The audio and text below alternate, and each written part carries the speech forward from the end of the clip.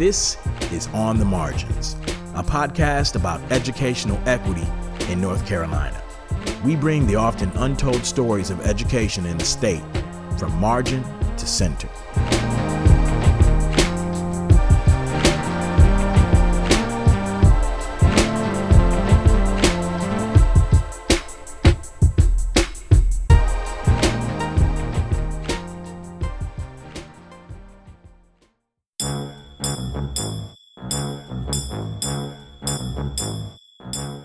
You know, there's an underlying assumption when we talk about racial equity that we just mean non-Asian students of color. And if we keep it real, I've been guilty of this myself in the past. After all, if we look at the data uncritically, Asian Americans and Pacific Islanders as a subgroup tend to outperform their counterparts of color. So as such, when we talk about opportunity gaps or low-performing students, the unspoken conclusion is that Asian students on average are doing just fine. But is that really the case? Or are we missing crucial information that could be exacerbating hidden inequities? For this episode of On the Margins, I had the privilege of talking with Dr. Lan Kalanu, a professor and teacher educator at UNC Charlotte, and Kat Bao-Le, the executive director of the Southeast Asian Coalition, or SEAC Village. Both of these women are of Vietnamese descent and are doing powerful work in the academy and the community. They provide much needed insight about the flaws of the AAPI category, the assets of the immigrant experience, and the need for greater solidarity across communities of color in the fight for educational equity. I'm grateful to them for sharing their stories and hope that you learn as much from them as I have. We start off with Dr. Kalanu. I am a professor of education at UNC Charlotte, Cato College of Education. I've been here 16 years. I'm currently serving as the interim department chair for middle, secondary, and K-12 education. I started my work in education after I spent several years as a public school teacher. And believe it or not, I was biology major and English major in college, and I was going to med school. That was my path. Until I realized my senior year that was really not going to happen for me. So I went to Vietnam, a place that my family fled in 1978, and met my grandmother because we were so young when I left. I left when I was 3. And I spent some time with my family in Vietnam. And I saw my cousin, who made a huge impact on my life goals. I saw the poverty they lived in. I saw the missed opportunities. Her story could have very well been mine had my family not left in 1978. So I came back from my trip to Vietnam, and I decided I was going to be a teacher. Because in reflecting on my life, I realized that education was my way out. My family stressed the value of education. We were immigrants here, but they knew they had to get us into a good school district. I remember the very first house that we moved into. I was 7 years old. My family had been here only a few years, but they had saved enough money to buy almost just a shell of a house, but it was in a good school district. So we didn't have any furniture. We slept on the floor. We had one lamp. We had a hot pot. But because of that move, I was able to attend a school where students were valued.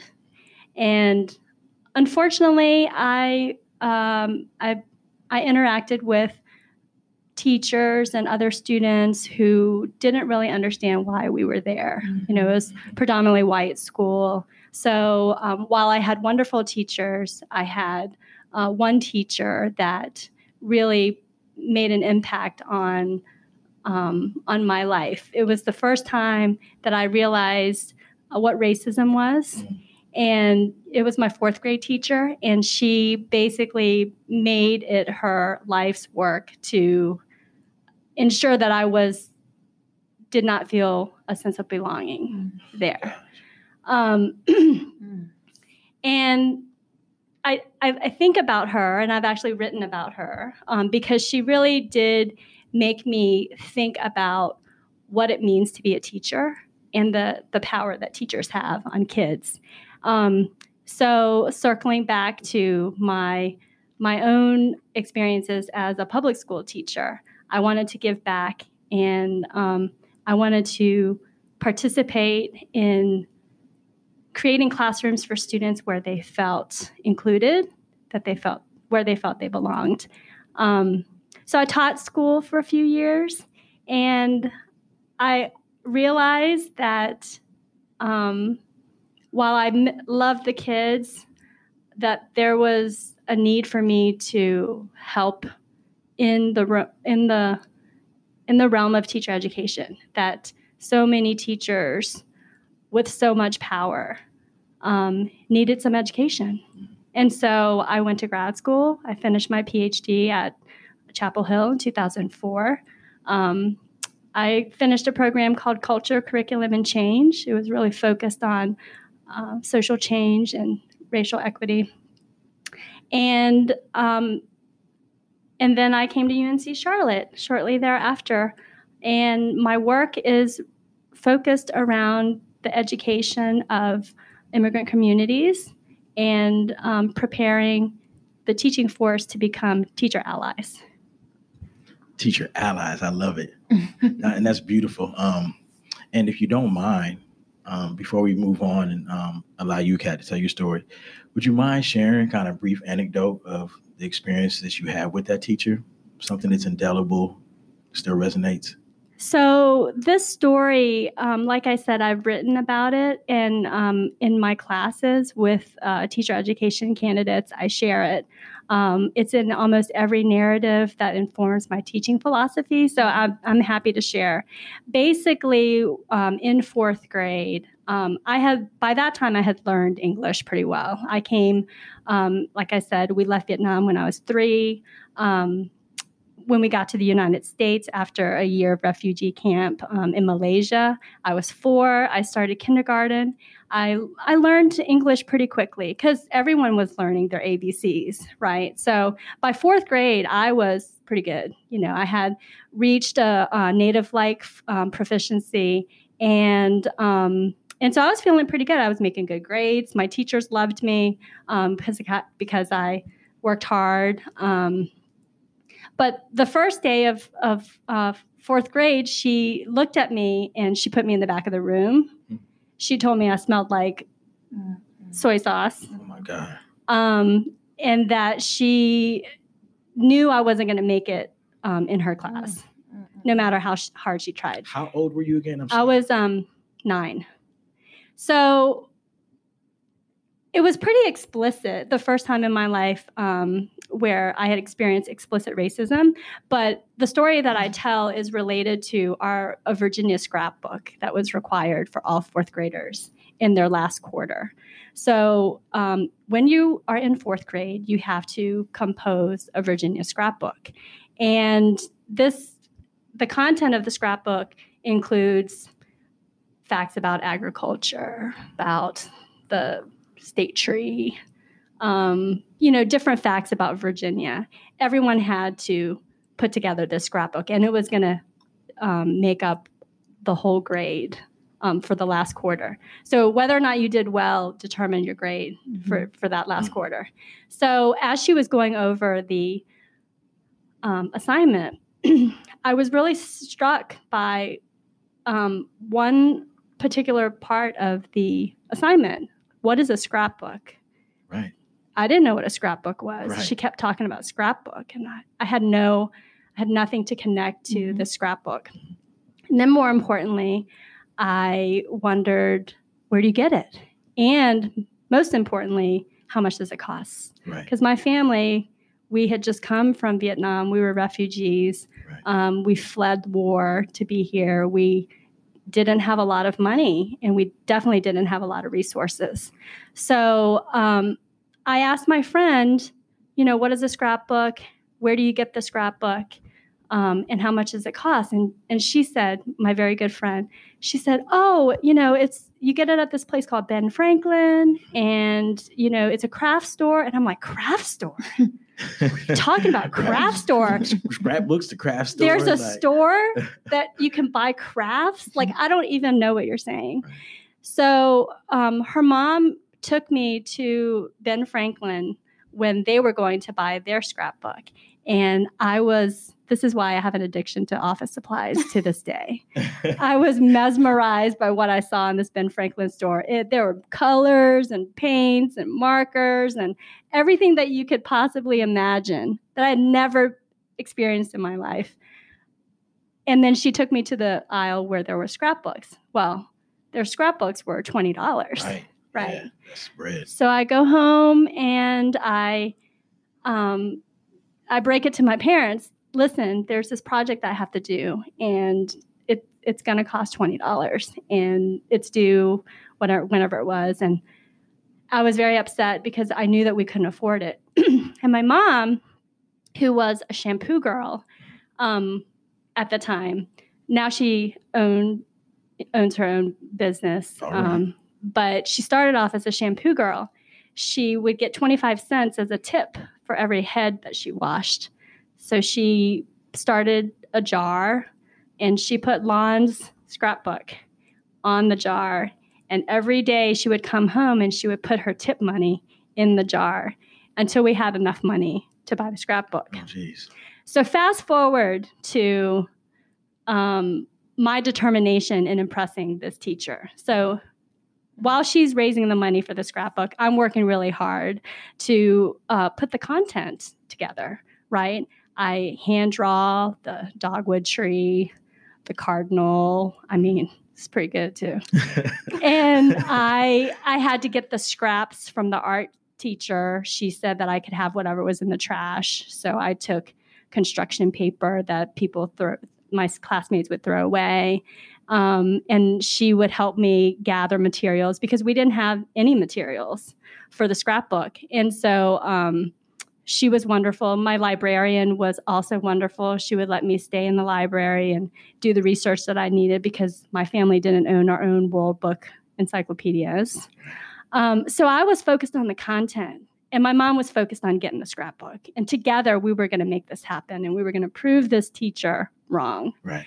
So the time came to put the scrapbook together, and we sit down on the weekend, and I have everything. I have the most perfect handwriting and the most beautiful pictures and the most cut borders. Mm-hmm. Everything was just perfect, pristine content that was going to go in the scrapbook.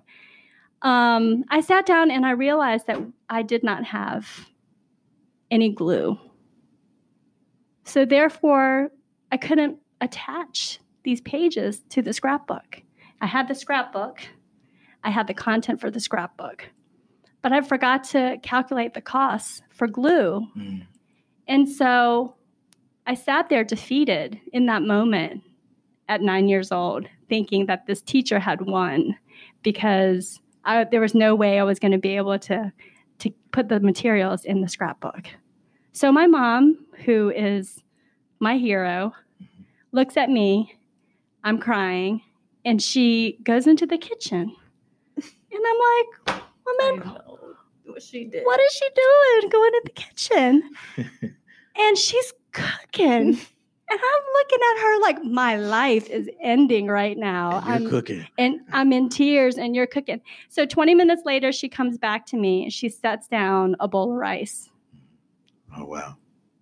And she made little balls of rice, and she slapped it on the back of those pages, and we put together that scrapbook. Mm.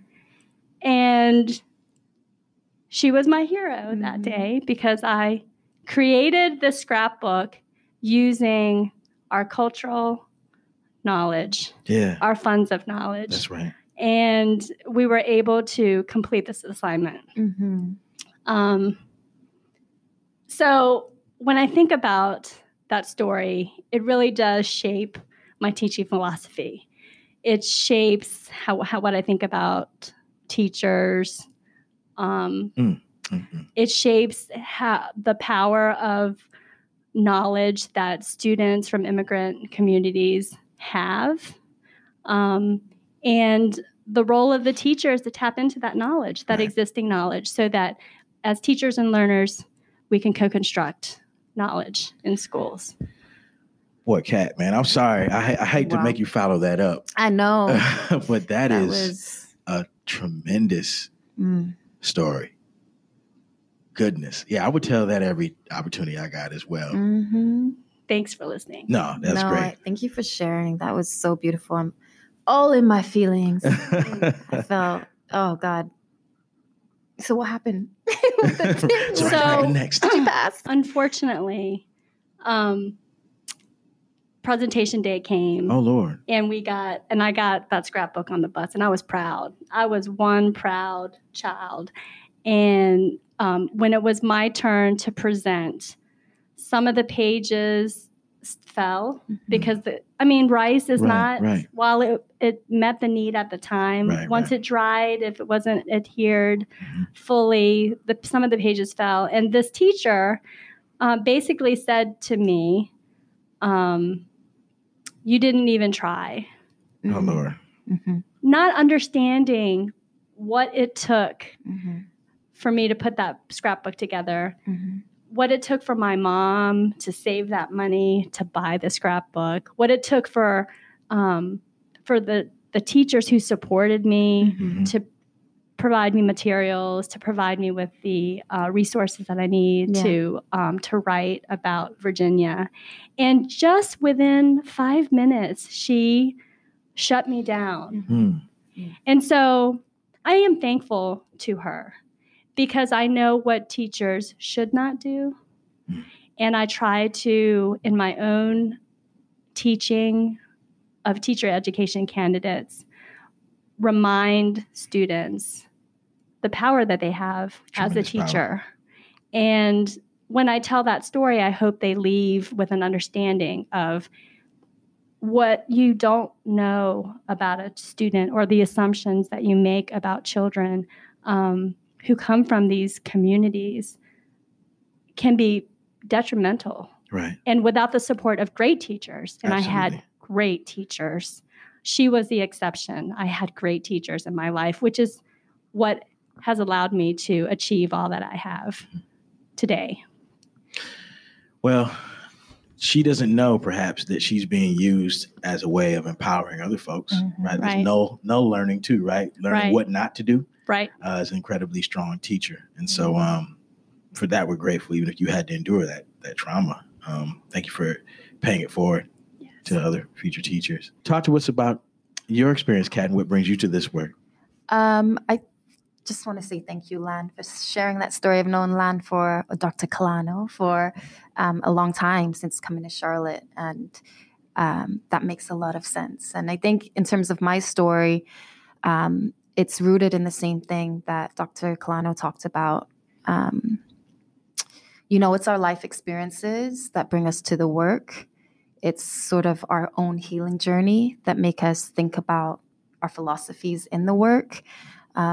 And it's the same for me. I grew up from a refugee background. My family was actually resettled in London in 1978.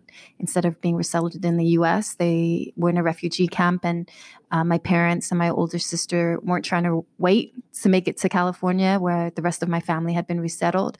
So we were in London for 13 years, where my parents my mom gave birth to 4 other siblings, myself included. And we kind of grew up really in Tottenham, which was a great place, very community oriented. People took care of us.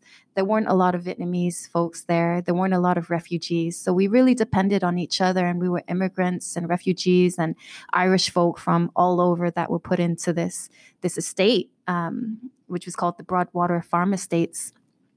So that's how I grew up. And then coming to America when I was 10 and being in a community where there are so many Southeast Asians in Sacramento, California, it really it gave me a sense of pride to be in classrooms with other people from Vietnam. And it really started I started asking a lot of questions to my dad because I had a Hmong best friend.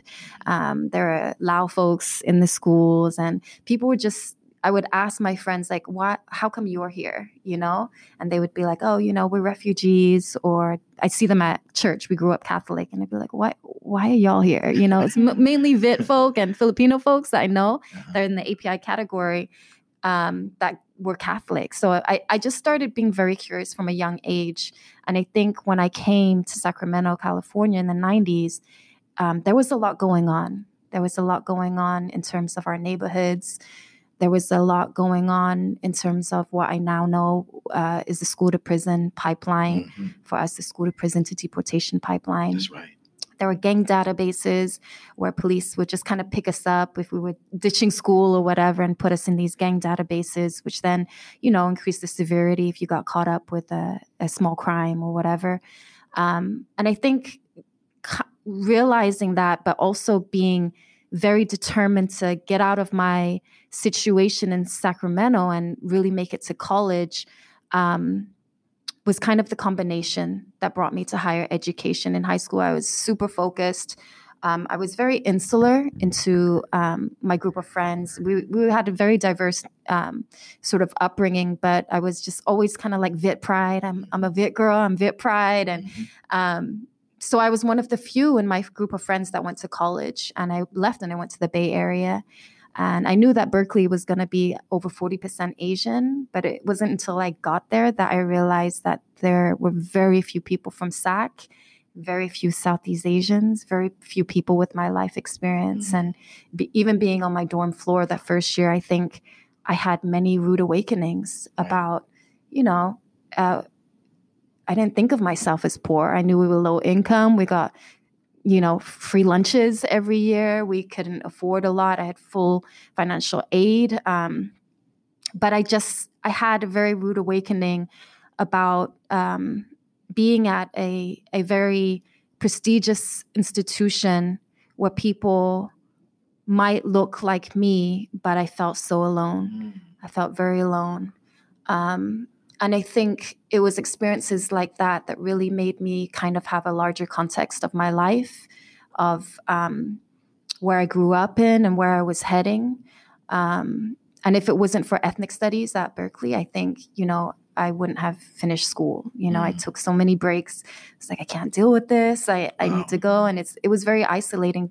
And I think about that nowadays when youth in our youth program get into universities, how isolating that can be and how we prepare them in advance for some of the emotional and mental challenges that you go through. So I think all of these things really kind of led me to want to do community work. And I started doing kind of Asian American civil rights work in the Bay. I've always been into the youth work. So I've mentored Oakland youth all throughout college through my work study program, some of which I'm still in contact with. And I took kind of a long journey to get to Charlotte. But when I got here, I think I realized very quickly. I remember I got here for a short-term project as I was transitioning to law school. And, I was a returning student. I was 30 at that time. And I came to Charlotte for a short-term project to try to make some money before going to law school. My family, never had much. And I've always kind of tried to manage on my own, but stay true to what I want to do. So when I got here, I didn't realize anything about the South. I didn't know anything. But I remember driving up and down Central Avenue with a car that my friend's father let me borrow. It was a F-150, and stopping behind these yellow buses on Central Avenue and just watching all these immigrant and refugee and Black and brown youth get off of the bus. And that happened for the first 2 months of being here. And I just started looking around and thinking about what sorts of organizations are out here for youth. What sorts of alternative spaces is here in Charlotte for our youth. And one thing led to another. And, SEAC was founded. I direct the organization now. I also What's the acronym for? SEAC is the Southeast Asian Coalition. We're also known as the SEAC Village because we are multiracial. We're predominantly Southeast Asian and Black. So that kind of started the journey. But I think it was also realizing all the things that I wish I had growing up. It was realizing that a lot of our communities don't have to wait to higher education to be able to understand what laws and policies have affected their lives, the racialization that has happened throughout U.S. history, like all of these things that empowered me when I was in ethnic studies. We can actually start in high school, even before. So I think that was using my own experiences and locating the gaps, and also realizing how I became empowered in my own history and in that my own Southeast Asian identity, which for me is a political identity also, became sort of the groundwork for then let's try something in Charlotte. I know there ain't going to be no funding for a while. I know it's going to be hard. It's the South. People don't even want to think about what a Southeast Asian person is. I would go to events, and I think really quickly I understood that it's very different from California and the Bay. But there was something here that was calling me to do more. And I think just coming up and down Central all the time in my borrowed vehicle, and then realizing that no, like this is actually a calling. There are probably many reasons why I ended up here in Charlotte, where you know, I've never been to the South in that sense, never thought about living in the South. I'd studied so much about the South through ethnic studies. I mean, it's the foundation in so many of the Black movements and the Black history that, you know, my community now is benefiting from. And also my own lens is, you know, rooted here in the South. And it just made me feel like I'm in the right place. And if I don't put all my energy and all my time into building something that will be better, then, you know, then I'm not staying true. I'm just following what often higher education institutions want you to do, which for me is sometimes a very deep brainwashing of who we are as people, as, you know, with complex but beautiful histories, with, like Lan said, cultural knowledge. We scrappy, you know, we will make things work. You know, that's part of the refugee mentality. And I felt like that wasn't really elevated in an institution, a higher education institution, but in real life, that's what you need. Right. So that's sort of the journey that I took, and a little bit of my family history that led to that. Excellent. Boy, listen, we could just fill up a podcast episode with that right there. We didn't even got to get to other questions. I mean, geez. But no, you're right. You know, the texture that comes from the experiences, and hearing you talk about, particularly when you said, if it wasn't for ethnic studies, I don't know if I would have made it. And you think about the fact that literally the notion of ethnic studies is controversial in still some parts of the United States, and then in the K-12 space, right? The idea that, you know, I think a couple of years back to Arizona, right? Arizona attempted to ban ethnic studies under the guise that to teach students something that doesn't center European history, knowledge, and whiteness writ large is to be anti-white. Right. But what I'm hearing, right, from your experience and what I know from my experience is that when you don't see yourself reflected in the curriculum, furthermore, when you don't see yourself reflected in your social network, it can lead to a level of isolation that is damaging to prevent you from being your best self, from performing academically. So I wanted to kind of begin by asking y'all a question, but I want to preface it with a story that really happened to me. So y'all saw the report that CREED put out, and we, you know, of course, Erasing Inequities looks at all the racial and ethnic groups as best as possible, right? Could provide some nuance. We'll talk more about that for Asian American students. Well, I have to tell you that when I presented that data before it got validated, we did like an event. And, you know, some individual, I won't name him, influential guy, looked at all the data and then came up to me and said, why do you think the Asian students are performing so much better than the other students of color? I said, well, the data don't tell us that, right? There are lots of factors to consider, right? Asian is a hugely expansive category, right? It could be disaggregated much further. So that's something to consider. I was like, there are a bunch of other factors, and there's literature that's been, you know, it's questioned. He said, well, I think that you're wrong. I think that Asians, I've been to Asia, is what he said. I've been to Asia, and they respect their families. They respect education. Here we go. And I just think it's a cultural thing. And, the Blacks and Latinos, they don't have that. And I'm like, okay, so have you been to all of Asia? Right? He told me he'd been to Singapore and had been to Japan. I guess that was enough to characterize all of Asia, right? But I thought to myself, and I said, there are a lot of individuals who look at that data, and that's the conclusion they're going to come away with, right? That if Asian folk can do it, right, the model minority trope. And there are plenty of movements in education with folks who are bucking that, right? The hashtag not your model minority, hashtag education are hashtags that I follow on Twitter who are really pressing up against that. But can we talk about the ways that gets used a little bit? Absolutely. I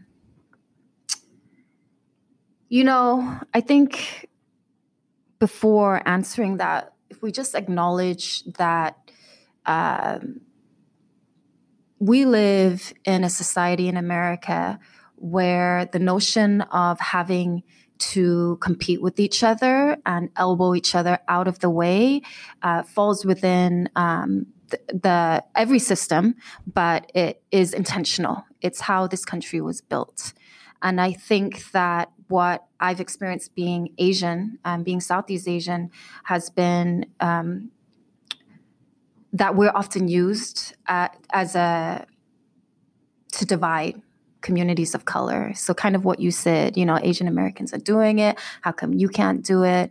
How come, Black communities can't do it? And I don't think that I think that's a stereotype.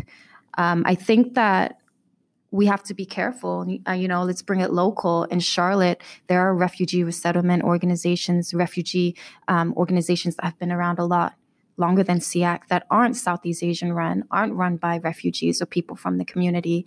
And I remember in 2014, on WFAE and also on a number of panels I was included on as the only Southeast Asian ED, there was this notion of, there's so many unaccompanied children coming from Central America at our border. And what is it if we fund those folks, if we fund a legal process for them? And the talking points were, refugees, which are predominantly Southeast Asian from Burma and Bhutan at this time, they come with documents, they come through a vetting process. They've been standing in line. And what is it when these unaccompanied minors cut in line? There ain't no dang line. Like, let's be real. There is no line, y'all. So for non-Southeast Asian or non-refugee folks to be saying those sorts of things, but also being seen as leaders in the community, because as a refugee, you're basically feeling like these people are helping me in a country, they're helping me survive. So what is it, I could spend all day talking about what's wrong with that and kind of, trying to teach, these white, well-meaning people that that's actually not what we believe at SEAC and that's not our value. But then I wouldn't be working on my own community and my own community's liberation from this. So what does it mean when we, as Southeast Asian Americans, are also embodying some of that white supremacy, are embodying these notions of having to compete with folks? There is enough for everyone. That's right. These children come from, even though they might not have papers or whatever, it's because there's no legal process for them.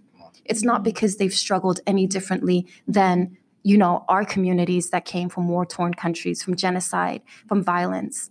So when I see those sorts of narratives in our community in Charlotte and North Carolina, I've, had to push back because I think that creates also, it's connected to what you just shared, this idea of the Asian immigrant, or refugee, is more able to acculturate, whatever that means, which means, what does that really mean?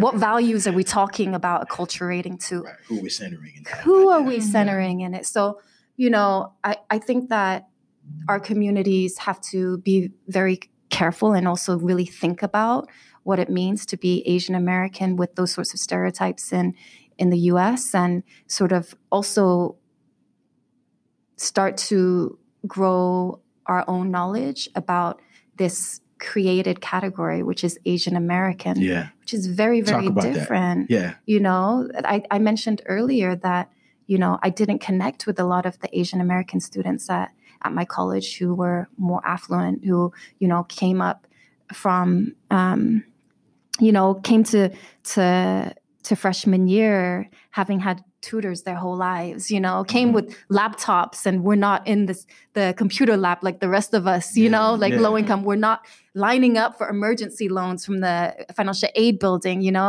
and I felt such a disconnect because my life experience, although I appear Asian, was very different than their life experience. There was a reason why I felt more connection with other students who were not of my ethnicity, Black and brown students, because we were in the same neighborhoods. We also made it here. We also felt isolated on this, floor in our dorm building.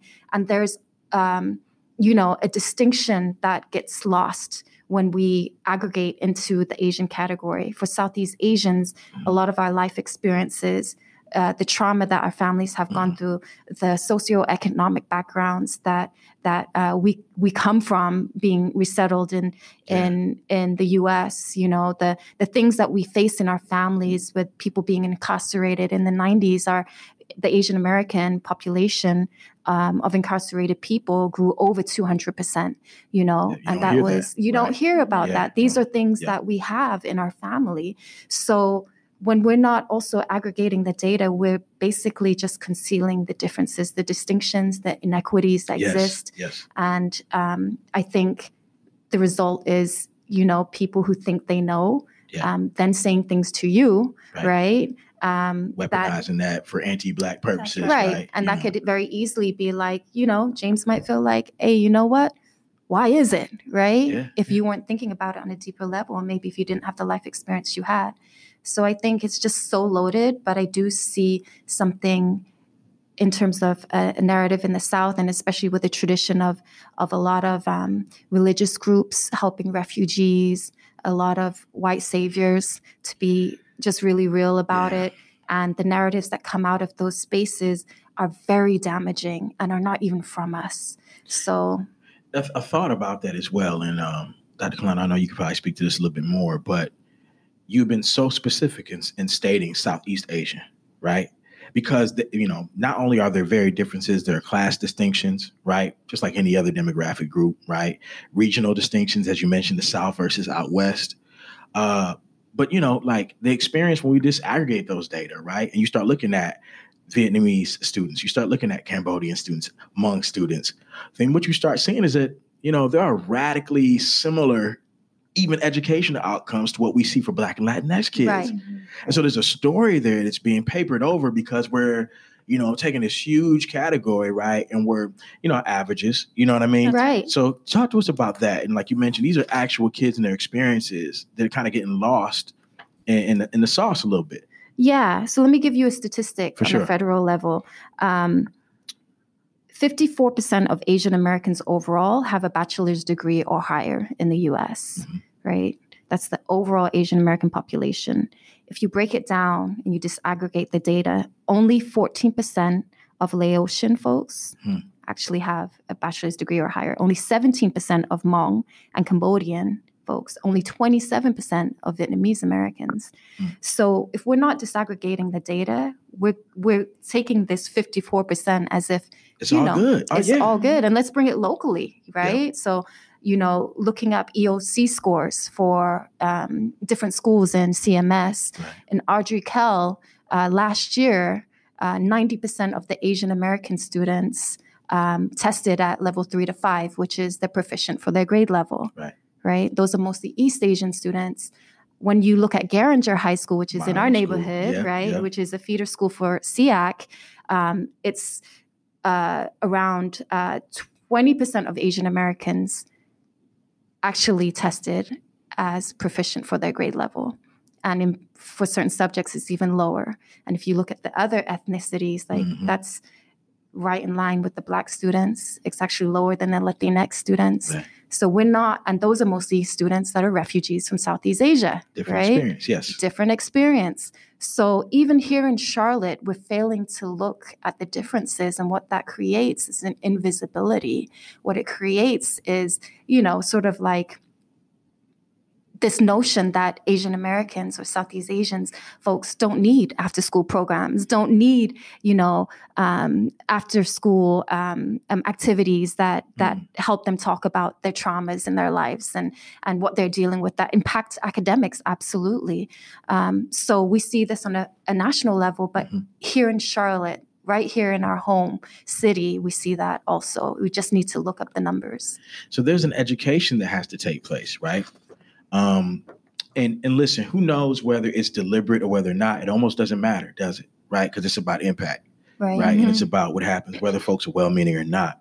But at the end of the day, writ large in the country and certainly in North Carolina, Asian American as well as Latinx are the fastest growing non-white demographic, right? And so for education system, Dr. Kalana, what are some of the things that educators need to take into consideration when trying to adopt more culturally responsive practices? Because this really is about educational opportunity at the end of the day, isn't it?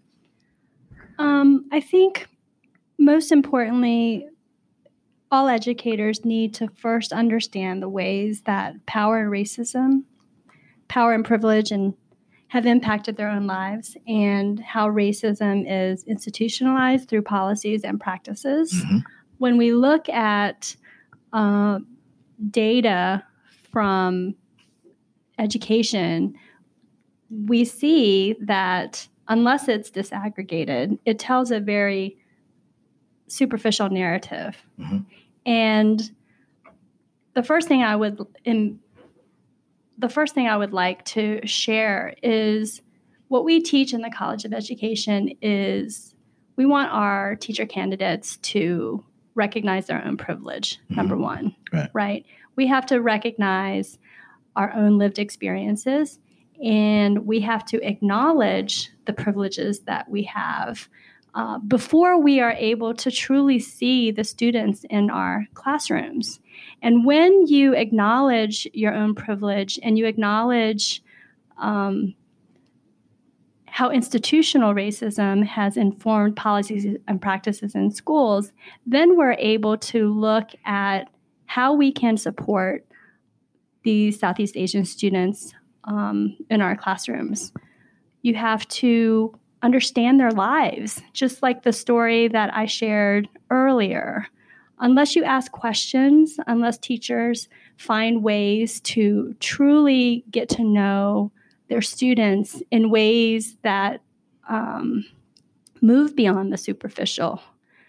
You can ask teachers right now, and there are some teachers who don't know what countries these kids are from. Right. They don't know what languages they speak. They don't know what specific histories have impacted why they're here. And I think that until we first acknowledge our own biases within ourselves and then acknowledge that students of all communities have gifts that they can share and that learning can be co-constructed, right? We can use their histories and their life experiences to do great teaching, right? And we can educate mainstream peers about the realities of our different experiences and how we can all learn together. It's critically important in order to be a teacher ally to recognize the ways in which we can empower these students using their narratives.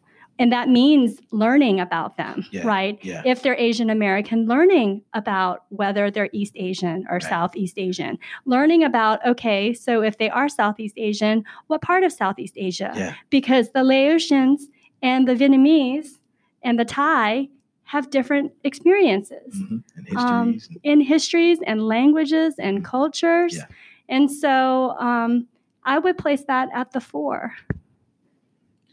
So, from being in teacher prep, though, that the way, and we won't characterize a particular institution, but the way that these courses are set up is you don't get exposed to a lot of the humanities in that regard. I feel like what assisted me is much like yourself. It was a discursive sort of route.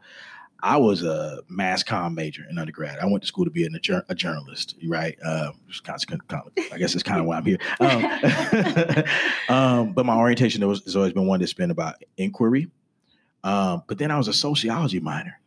So I had all this sort of anthropological, historical, political understandings of people, of social stratification, of certain theories. And so I went to the classroom with a disruptive mentality. I was already engaged like in activism. So for me, this is like just the front line of change. I looked around the kids, but listen, once we close the door, this is what's going on, right? And this is how we're going to break the system, and that was kind of like my approach to learning. But I think about my colleagues, and they didn't know, these things. Not that I knew everything, right? But man, how could they know when it hasn't been required of them to learn these things?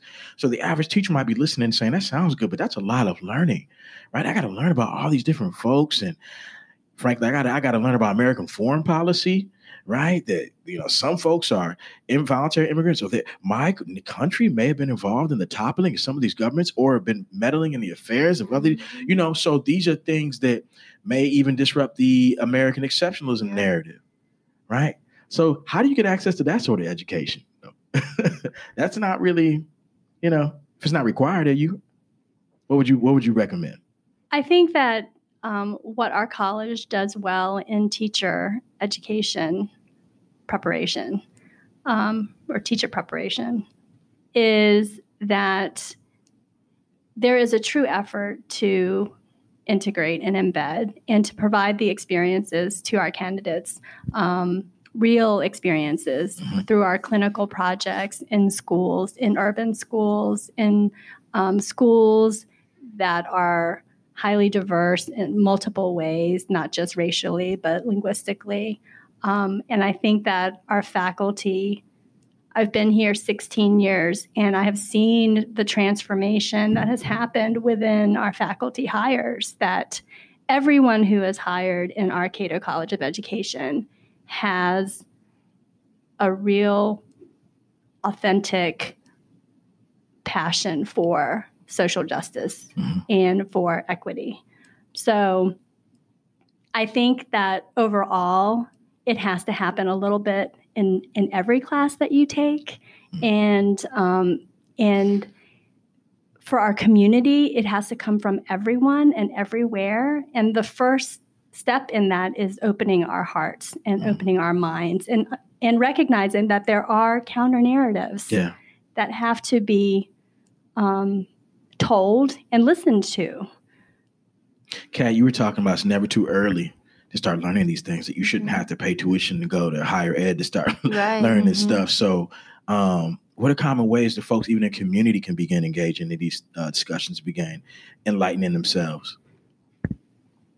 For community members or just educators? So I would say educators specifically, but community members writ large, right? Because at the end of the day, this is all of our work. Yeah. Right?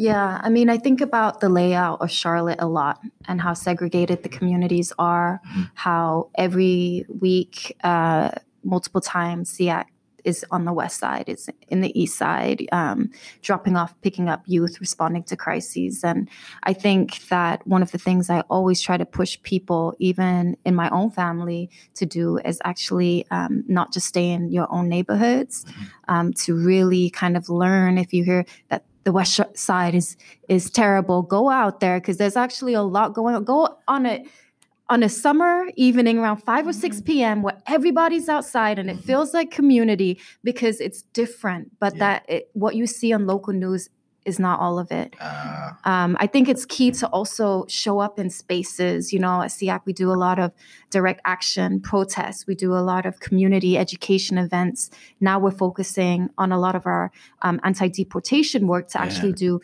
movies and community education and teach-ins for non-Southeast Asian folks. So instead of emailing us and saying, hey, can I have a moment, an hour of your time to sit down and talk? Sometimes we can't. We're focused on actually building within the community, but come to those events, donate to so many of the causes that we put forward, learn. And I think it does take an open heart, an open mind. One of the things that we talk about at SEAC for the squad constantly and for the youth is the process of unlearning. And I think that's so important that people play with that idea, also make themselves uncomfortable. The process of decolonizing is something we always talk about. That's something that we, as people of color, also do and center at SEAC. No matter where you're from, pretty much, right? No matter where. We all gotta decolonize. So what about other folks in society, you know? And there's so many opportunities to do that. There's so many books that are online now. There's so much access to information, to understanding your history, to understanding why things are the way they are in the U.S. I think you have to look at the movements, you know? There's so many movements going on in the U.S., but also locally against ICE, against the police, and the killing of so many Black men. The jail deaths that have happened mysteriously in our county prison. You have to tap into those and also make yourself uncomfortable. Go to a protest where there aren't police that are escorts. You know, go to the events that you see where it's just a bunch of us grassroots organizers talking and wanting to change something for the better. That's really the opportunities that exist. And like I said, it does take getting uncomfortable, but I think that's part of the unlearning process. If it's comfortable, you're not stretching yourself. I recall going to a protest 2 years ago. And this was really, I mean, not that ISIS tamped things down, but really ratcheting up, right? Sort of the shock and awe, you know, scare tactics. And it really impacting the communities of kids. And I went to this protest, and I've been out the classroom for a couple of years already, and I see a former student there, right, who's pursuing her higher education at Wingate University, one of the few universities that really, you know, is accommodating, right, to undocumented folk. Right. And she's almost graduating. And here she is worried now at this point, doing what she needs to do. And I don't want to build a narrative around deserving and non-deserving immigrants, right? Because I feel like that's problematic as well. But I couldn't help but think to myself, like, I used to see this kid in the hallways all the time. She's grown, mature, and become an excellent young lady. And she's forced now to come out here and advocate not only on behalf of herself, but on behalf of her family, on behalf of her community, right? Because of the sort of xenophobia that's been whipped up and the ways in which it throws the community in peril. And that provided education even in that moment. It was a brief encounter. And I kept thinking to myself, wow, if I hadn't been here, maybe it wouldn't have resonated quite in this way, right? But here I am seeing like the real, you know, blood and bones sort of consequences for policy decisions that get made, right, in our community. And I wonder if we took the time to do what you're suggesting, which is to get out, to make ourselves uncomfortable, to educate ourselves beyond what is offered on a course load. If we could build a more empathetic, a more accommodating, a more understanding sort of education system, but a society writ large, right? Because that's really what, to me, education is not just about the education system, right? It's about the impact that it has and the resonance it has for every other institution. It's the fact that we touch everybody and everything, because you spend so much time, whether you're a parent or whether you're a student, right, dealing with education. We got about 5 minutes left, and I know the time has gone pretty quickly, but I never like to end without allowing folks to cast a vision for the future, to practice, just to embody this notion of radical imagination, that things that we don't negate the way things are, but part of our charge is to dream bigger dreams, to imagine a reality beyond this, right? So when you think about not just what you want to destroy, but what you want to build, what's your radical imagination look like for all youth at large, but Southeast Asian youth in North Carolina and in Charlotte? That one's not on the paper. I know I didn't get that one to you in advance. No, I appreciate the question. I think to move from the status quo, we do have to use imagination. And we talk about that a lot in movement, sort of visioning. And I think, you know, I can't answer that question just for Southeast Asian youth, because I think the liberation of so many of the Southeast Asian youth is tied to the Latinx youth, to the Black youth.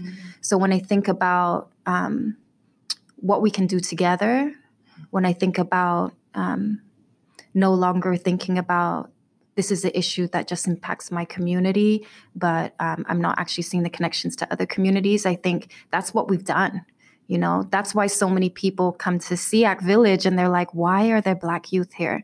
We're like, why would we go to the West Side and pick up refugee youth and not pick up the youth that, like, the communities that have been here struggling with under-resources? We talk about under-resourcing in these neighborhoods. Why would then we just go and not actually pay respect and recognize that these communities have been struggling way before us as refugees were put in this position?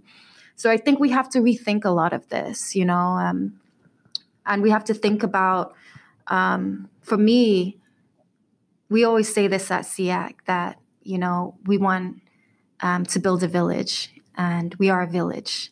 We're like a family of each other, and it doesn't matter where we come from, what we look like. We're one family together, and we do that chant often when we're in the streets, when we're in the space, so that we're really centering the collectivity and that we're one family and we're going to take care of each other. If it means that we all take a little bit less to fill someone else's bowl up so they can be part of this village, that's what we do.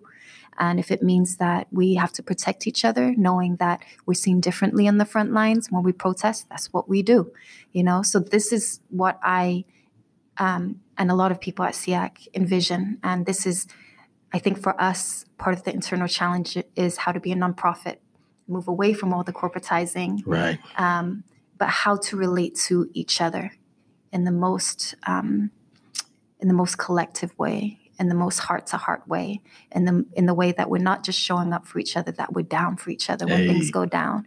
So that's what our vision is, and definitely what my vision is, and kind of how I move about my own life. And what I want my child, who's 9 months now. Shout out to Tien Sang, Blue Sky. I always forget to shout out Tien Sang, but that's what I would want for them also growing up, and for all of our children. Beautiful. Couple minutes, Dr. Kalanou. You know, I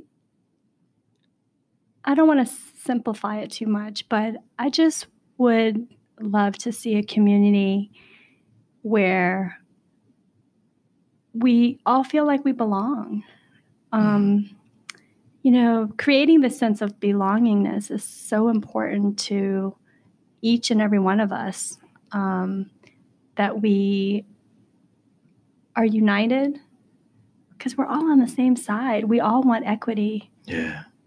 You know, in education, in our communities, on so many levels. And so I would just hope that Kat talks about her new baby. And I have a 16-year-old and a 10-year-old. And, you know, as a parent, you want to think about what kind of world are we creating for our children?